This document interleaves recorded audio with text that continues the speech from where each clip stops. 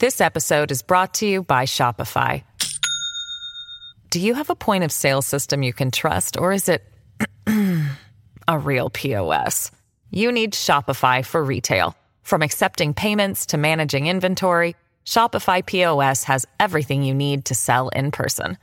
Go to shopify.com/system, all lowercase, to take your retail business to the next level today. That's shopify.com/system. The Other Side of Midnight. 77 WABC. Local Spotlight.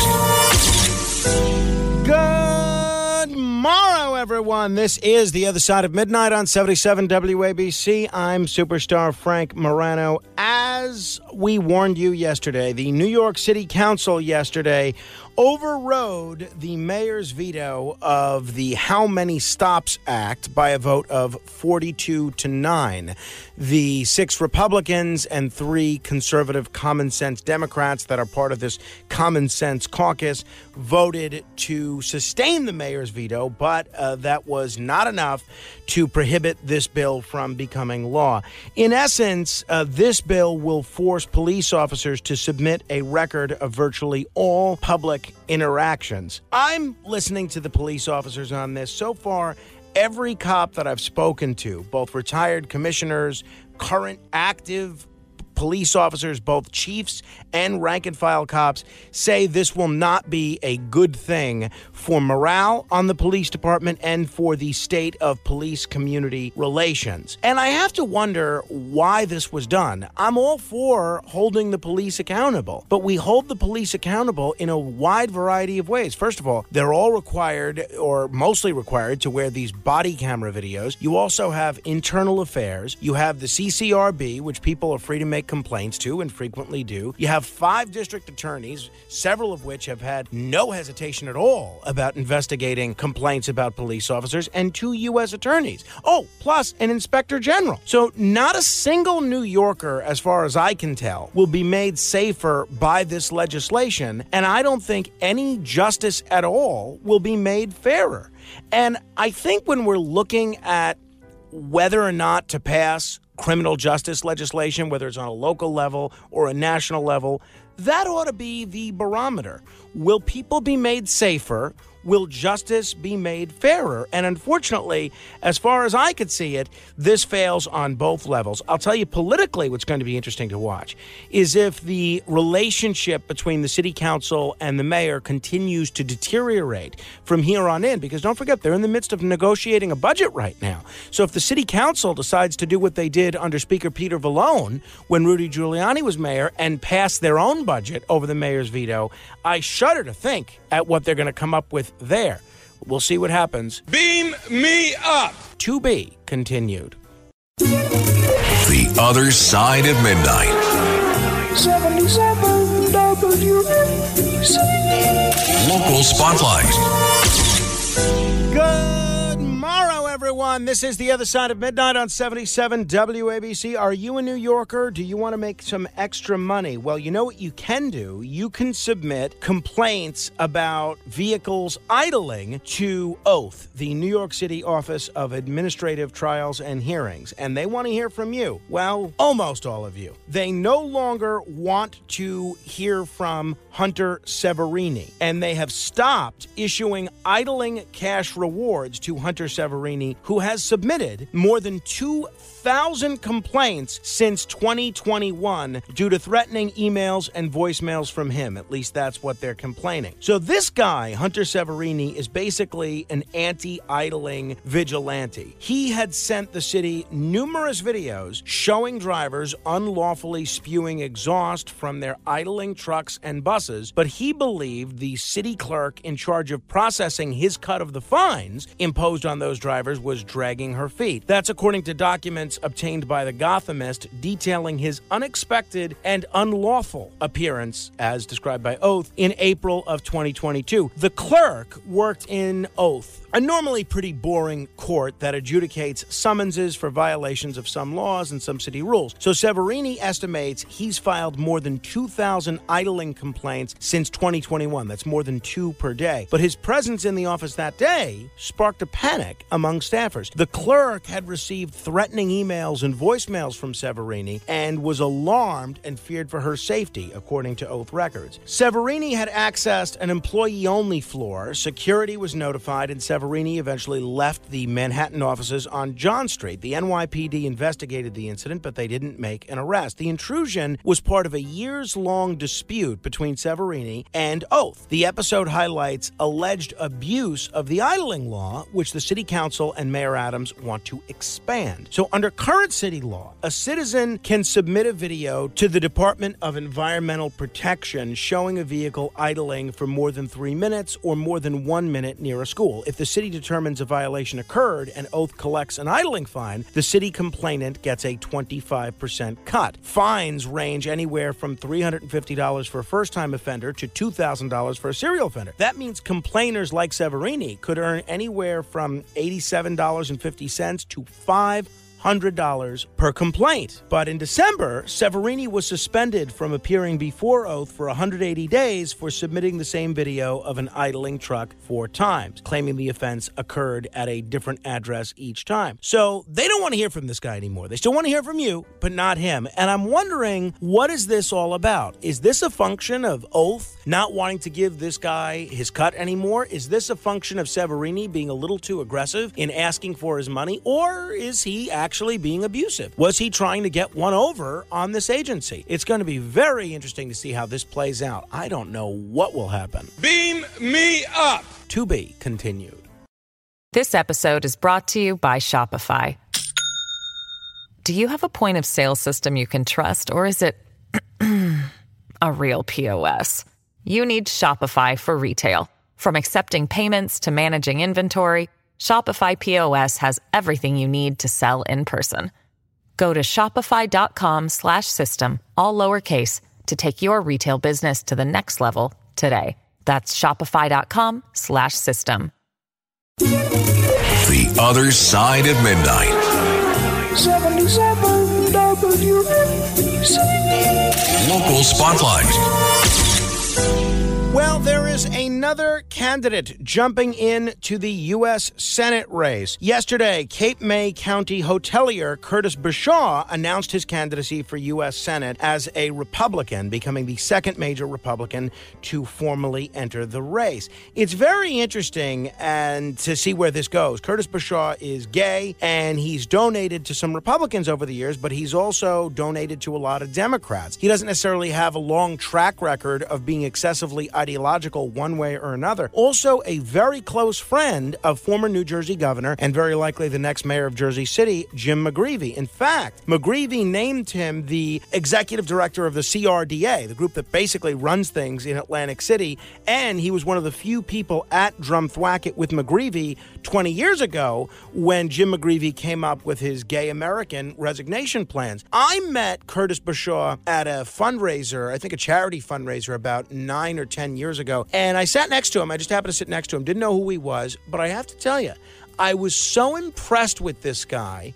I thought he was such an interesting storyteller and had such a great passion for Cape May, which is something that I'm very passionate about as well, that I found him intriguing. And I think the more the people of New Jersey get to know him, they're going to find him intriguing as well. I haven't spoken to him in 9 years, so I certainly wouldn't call him a friend, although I did enjoy the one conversation that we had together. Here's a little bit from his announcement video. You know, I think the people of New Jersey deserve better. I'm definitely a political outsider with a business mind. I've been blessed with the opportunity to have grown a business over 35 years in our state. And when I look at the dysfunction in our government, especially our Congress, if I had a department that's dysfunctional or unproductive, I would sort of take it apart and put it back together. I think people are going to underestimate Curtis Bashaw at their own peril. And kind of like I said with John Bramnick the other day, I think this is someone who actually might have the potential to win over a lot of Democrats and independents in the general election and potentially give New Jersey its first Republican U.S. senator since Clifford Case. Beam me up. To be continued. The Other Side of Midnight. 77 WABC. Local Spotlight. Well, there is another candidate jumping into the U.S. Senate race. Yesterday, Cape May County hotelier Curtis Bashaw announced his candidacy for U.S. Senate as a Republican, becoming the second major Republican to formally enter the race. It's very interesting and to see where this goes. Curtis Bashaw is gay, and he's donated to some Republicans over the years, but he's also donated to a lot of Democrats. He doesn't necessarily have a long track record of being excessively ideological one way or another. Also, a very close friend of former New Jersey governor and very likely the next mayor of Jersey City, Jim McGreevey. In fact, McGreevey named him the executive director of the CRDA, the group that basically runs things in Atlantic City, and he was one of the few people at Drumthwacket with McGreevey 20 years ago when Jim McGreevey came up with his gay American resignation plans. I met Curtis Bashaw at a fundraiser, I think a charity fundraiser, about 9 or 10 years ago, and I sat next to him. I just happened to sit next to him. Didn't know who he was, but I have to tell you, I was so impressed with this guy. I thought he was such an interesting storyteller and had such a great passion for Cape May, which is something that I'm very passionate about as well, that I found him intriguing. And I think the more the people of New Jersey get to know him, they're going to find him intriguing as well. I haven't spoken to him in 9 years, so I certainly wouldn't call him a friend, although I did enjoy the one conversation that we had together. Here's a little bit from his announcement video. You know, I think the people of New Jersey deserve better.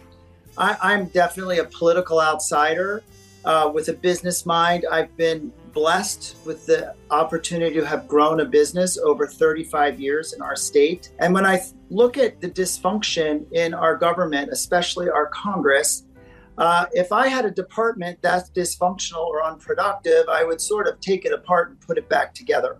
I think people are going to underestimate Curtis Bashaw at their own peril. And kind of like I said with John Bramnick the other day, I think this is someone who actually might have the potential to win over a lot of Democrats and independents in the general election and potentially give New Jersey its first Republican U.S. senator since Clifford Case. Beam me up. To be continued.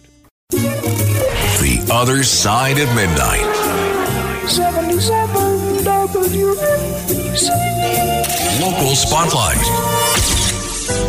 As many of you know, Congressman Jamal Bowman is facing a very tough re-election fight this year in the person of George Latimer, who's running in a Democratic primary with the strong backing of a lot of pro-Israel groups. And in fact, a lot of prominent Jewish groups in the district are trying to wage a registration drive to get Republicans and independents that might be Jewish or moderate to switch over to the Democratic Party so that they can vote for Latimer over Bowman in the Democratic primary. It's going to be a very interesting race. I don't know what's going to happen. And now Jamal Bowman, who represents both the Bronx and Westchester County, is under fire for espousing some conspiracy theories about September 11th and the terrorist attacks while serving as a public high school principal. Now, this was not in his capacity as a principal, but in his capacity as someone that was a blogger. So basically, Bowman, a member of the squad, kept a blog that claimed World Trade Center Building Number 7 was destroyed in a controlled demolition and that hijacked Flight 93 and Flight 77 caused minimal damage and left behind very little debris. The posts, which were unearthed by the Daily Beast, were reportedly made before 2014 when Bowman was principal at the Cornerstone Academy for Social Action in the Bronx, and they were deleted by 2016. Mr. Bowman claimed that Osama bin Laden was blamed for the attacks as an excuse to wage war in Afghanistan when, in fact, the terror leader had openly taken credit for the massacre. Investigators have determined that Building 7 buckled after debris from the Twin Towers started the fire, and hijackers steered Flight 77 into the Pentagon in Virginia. Jamal Bowman has issued a statement saying he regrets his past blog posts, but he didn't clarify why he wrote them at the time. He said, quote, well over a decade ago, debating diving into a doctoral degree, I explored a wide range of books, films, and articles across a wide swath of the political spectrum and processed my thoughts in a personal blog that few people ever read. I have to tell you, I think it's interesting that he wrote this, and I think it's a very fair question to ask him what he believes occurred on September 11th. But I don't think actions that took place before he was in Congress that he's not necessarily ascribing to these days should be the determining factor in whether he's elected or not. And I'm thinking to myself, on this show, not that I've endorsed any of these 9/11 conspiracy theories, but I have showcased just about every conspiracy theory imaginable.